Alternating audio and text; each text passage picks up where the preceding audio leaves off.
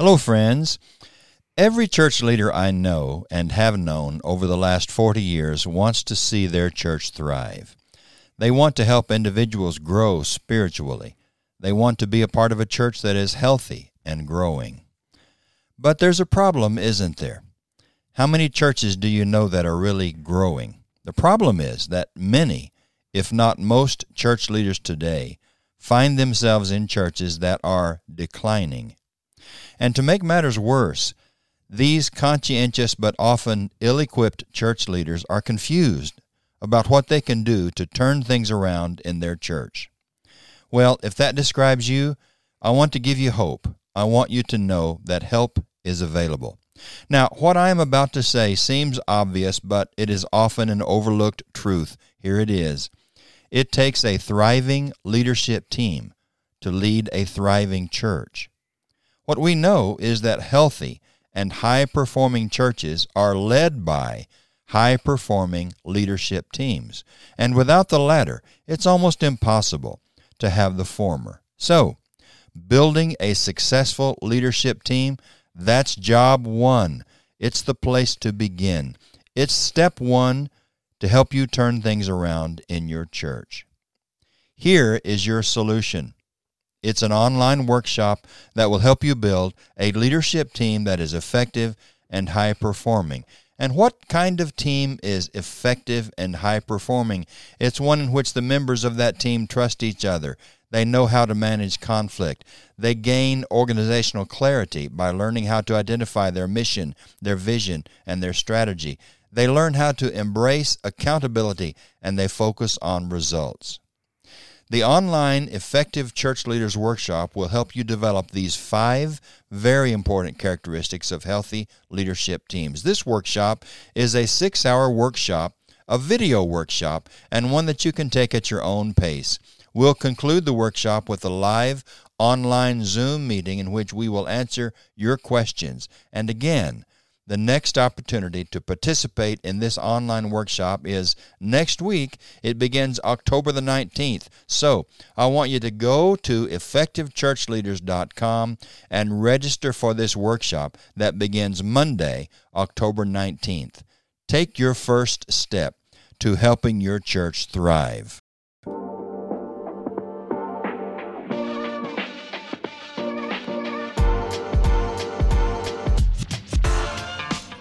Hello, church leaders and friends. Welcome to another episode of the Effective Church Leaders Podcast, where we offer practical advice and insights to help you get better equipped, lead more effectively, and help your church thrive.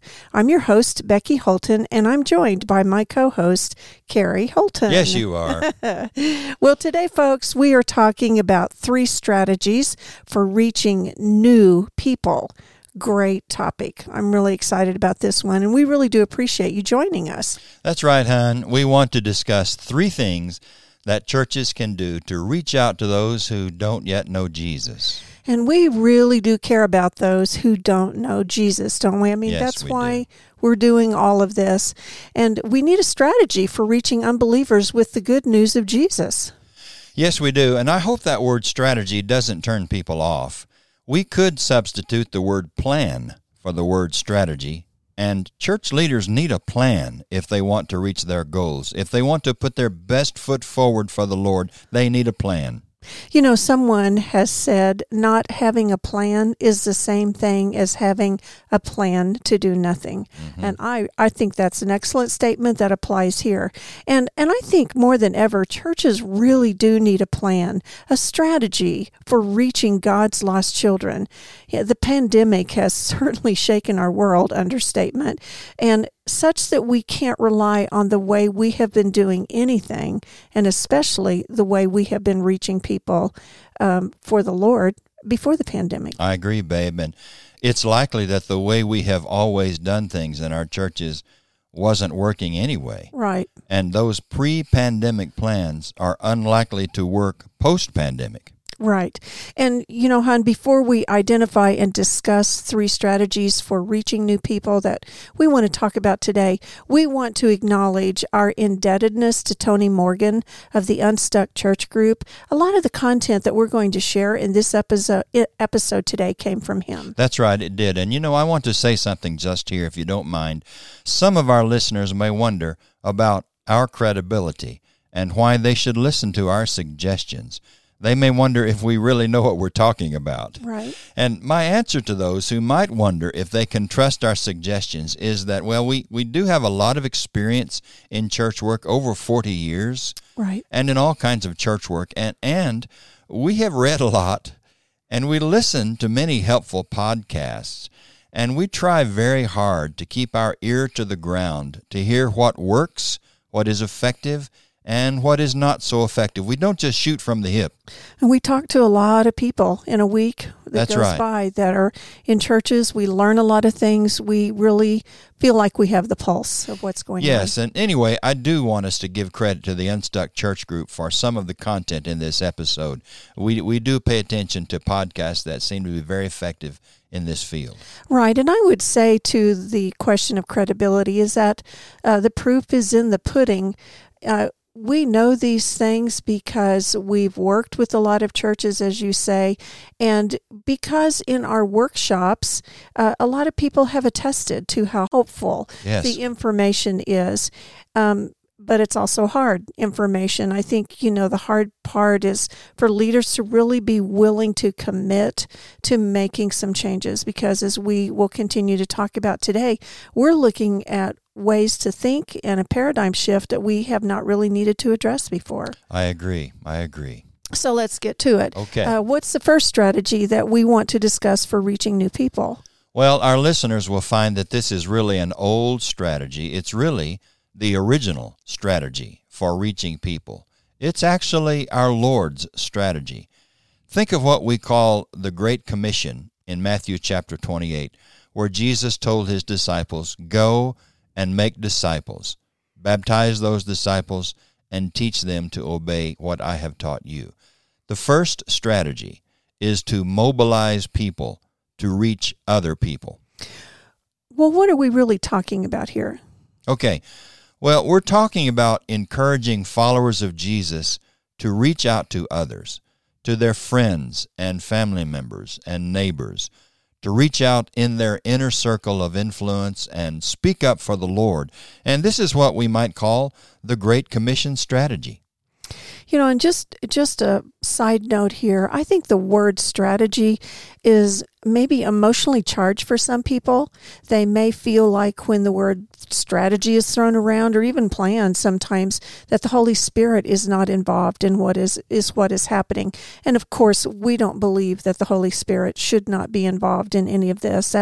That is an assumed part of what we're saying. Sure. What we're talking about in this first one is Jesus' strategy. Right. It is his plan. It is what he said we must do, which requires us to be very intentional and very thoughtful about how to carry out and be obedient to this plan that he told us to follow through. Right.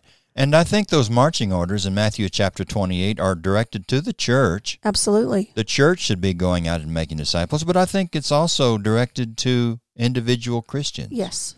That you and I have a responsibility to reach out to those we know. Yes. Mm-hmm. We have a responsibility to go and make disciples. Now, honey, to accomplish this strategy, church leaders will need to inspire people to reach their friends and neighbors.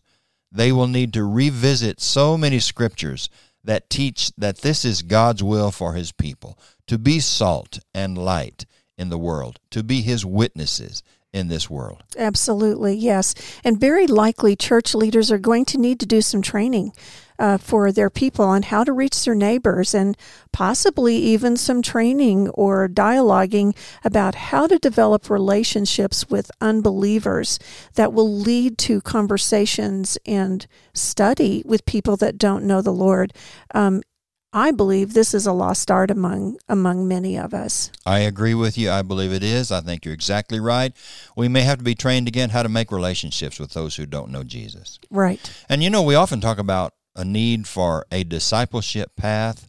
a path, a step-by-step path that followers of Jesus can take to grow into full, mature adulthood in Jesus Christ. And surely this step, mobilizing people to reach other people, this step needs to be on that path. We're talking about the step of sharing our faith. The Lord does not just want us to be disciples. He wants us to be disciple makers. I couldn't agree with that anymore. I think that's absolutely true and such an important point to start this off with about how to reach new people. But let's move on to the second strategy that churches can employ for reaching new people. What is that one? Okay, well, the first one, just by way of review, is to mobilize disciples of Christ to reach out to other people, friends and neighbors. The second strategy that we have in mind today, it's like the first one that we mentioned. It's an old strategy. It's not new, but I think it's a necessary one. It's the Sunday morning worship service.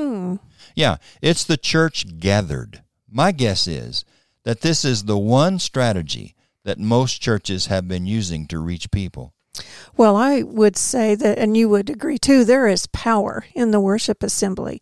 I mean, the prayers, the songs, the messages from God's Word, the community piece. We have called this in the past, we have called this in our work with the effective church leaders and many of the podcasts that we've already done. We've called this past strategy, so to speak. We're now calling this one of the church's main core growth engines. Yes. And let me ask you an additional question. Okay. That might tag into what we're talking about here. When did you decide to follow Jesus? Well, I made that decision in a worship service. Coincidentally, I remember very well I was convicted by the message. And my guess is that most Christians could say the same thing, that the Sunday morning worship assembly really helped them to cross the line from unbelief to faith, from not being a follower of Jesus to making the decision to become a follower of Jesus. I would imagine that's true. Either that was the deciding point for them to actually become a Christian at that time, or the deciding point that they were going to make some changes and learn how to become a disciple of Jesus. I think so many times that happens in the worship service. And again, I think we should acknowledge that there may be, I don't know, a lot of I started to say there may be, but maybe we should say there should be unbelievers who attend weekend services, whether the services are in person or online. And we should assume that there are people in our assemblies who have not yet made the decision to follow Jesus. Yes. And I'm thinking of a podcast we did a few months ago in which we said that worship assemblies should be designed with both believers and unbelievers in mind, and that hopefully both are present. I think that comes right from Scripture, don't you? Yes. I think this is what Paul is trying to teach the church in Corinth in 1 Corinthians chapter 14, for example. He tells them to be sure that they do things in order. And he tells them what should happen with their tongue speakers and their prophets and so forth. But he reminds them that whatever they do, it should be done with the goal of edifying the church. But then he reminds them that they also need to be mindful that they may be unbelievers in their assembly. So, they should care about what their unbelieving friends say about what goes on in those assemblies. So in my mind, 1 Corinthians chapter 14 teaches that this Sunday morning assembly should be designed with both believers and unbelievers in mind. I agree. And, we spoke earlier in this podcast about our experience, years of experience we've had in working with churches. So I want to assert something from our experience that I believe is true, and it is this: most churches design their services for insiders. Would you agree with that? I would agree with that. Unfortunately, I would agree with that. Yes, I think there's often a greeting when someone welcomes both church members and guests, But in our experience, first, a few churches really engage outsiders, in my opinion, outside of some churches still continuing to do the awkward stand for everybody to look at you Sure. to know that you're a visitor. But outside of that, not much engaging. These worship services are primarily designed for people who are already connected to their churches. Perhaps our listeners would affirm that what we're saying is true. In fact, I would even issue a challenge that once you start attending regular worship services face-to-face, if you haven't already, or once you are listening to a worship service online, that you use your mind to say, I don't know any of these people. I've never been to this church before. I don't know anything about it.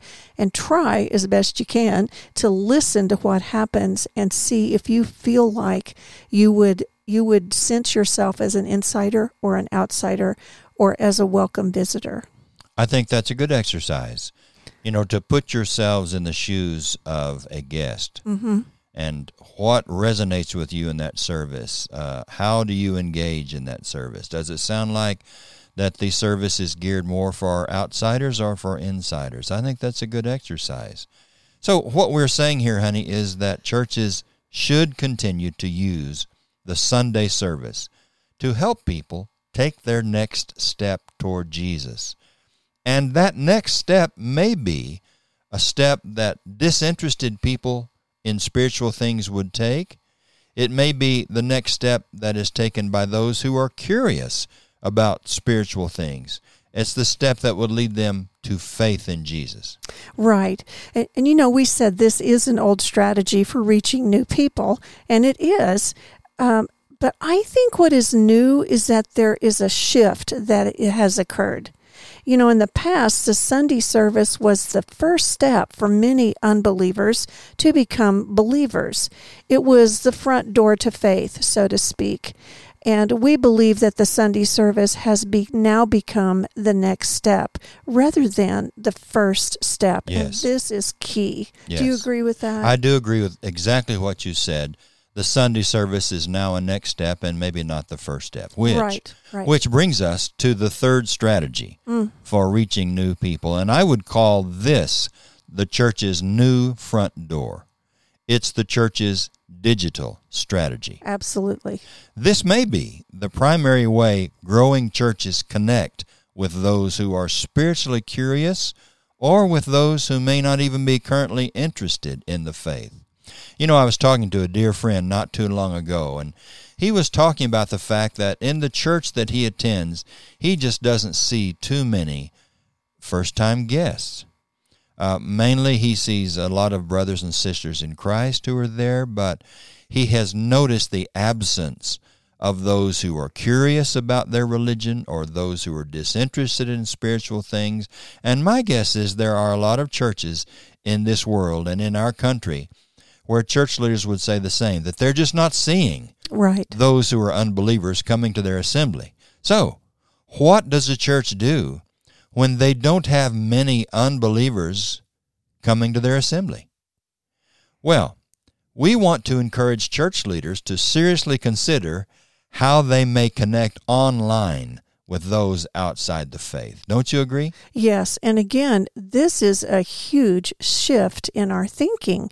It is a way to reconsider how we connect with those that don't know the Lord. And like you said, I'm imagining many church leaders are saying the same thing. Right. We're not having visitors. Well, if we're not connecting with visitors in the service, we need to connect with those before the service. Right. Before they ever come to the service. We've been talking a lot about this. Yes. And just here, let's give a shout out to recent podcasts, conversations with Josh Watkins and Bryce Kidwell and Patrick Odom, for example. Those men gave us a lot of helpful content on how the church could improve their digital presence. They really did. And listeners, if you haven't had a chance to listen to those, please go back and listen to them. There is so much helpful information from different perspectives about this new front door. And we really would encourage you to listen to those interviews. But, Hun, what would you say to church leaders who want to make the most of this strategy for reaching others, those that are willing to do this paradigm shift in their thinking? What would you say to them? Well, that's a good question, honey. We want to say more about this in our next podcast episode. But for now, I would say that church leaders should try, first of all, to clarify whom they are trying to reach, and then design a new digital strategy for that online audience. And by the way, just replicating an in-person worship online likely won't work.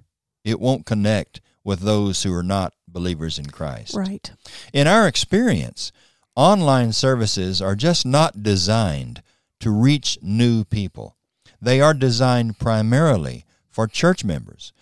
Churches need an online strategy to reach an online audience. I completely agree. I just think some things that a church might do in person, it's just not going to translate to an online worship. You know, singing, for example, that might be one we would highlight as has to be done differently. Maybe so. And you know, a 60 to 65-minute worship assembly in person is probably too long for the online audience that does not have faith. It's hard to keep an online audience engaged for that long. So what we are saying is that rather than expect someone to watch a service online or attend a service at the church building, the church should offer smaller steps that lead to engagement with the in-person worship service. Yes. Now, we're not saying that churches should not have an online worship service. No. They certainly should have an online worship service. Oh, but by all means. We're saying just what you said. They should consider some smaller steps that lead to engagement even before those guests engage in online or in-person worship. Mm-hmm. And there's a lot in that category we can talk about at some time, but yes, absolutely. There is. And we'll add more in our next podcast too, by the way. But for now, what we're saying is churches need to find out what is currently important to unbelievers. What are their needs? What questions are they asking? How can you help them? How does a word from the Lord in Scripture address the needs that both unbelievers and believers have in common? And you know, the Bible answers a lot of questions. The Bible is a helpful document. Even for those who don't believe in Jesus or don't believe in God, there's just good life advice in the Scriptures. And so what we're saying is you want to build content and then distribute that content that addresses the needs of people. Nurture connection, nurture engagement, and nurture relationship online. And again, to do this, you'll need more than an online service. Absolutely. And even before that, we have to know people that don't know the Lord yet if we're going to even know what their needs are. That's true. There's a step that precedes that. Mm-hmm. But let me ask you another question. What if churches only, engage in two of these three strategies? We're throwing out kind of some big ideas. What if they just say, okay, we're good 2 out of 3? Would they be able to reach unbelievers with only 2 of the methods that we've mentioned? That's a very good question. I would say that all 3 are important. If a church is missing, for example, the digital strategy, the challenge is that there is no real front door to the church for those who are outside the church. There is nothing that compels outsiders to visit an in-person or an online worship service. Asking people to come to an in-person service or watch an online service is a huge first step for outsiders. So, without shareable digital content, it's much more challenging to engage outsiders. It will be more challenging to encourage friends to come to church without that shareable digital content, without a digital strategy. And again, remember that most of our interaction today is with people what? It's now online. It's not in person. Right. And also, if you're not designing worship services with both outsiders and insiders in mind, you're missing out on one of the very best strategies for reaching outsiders.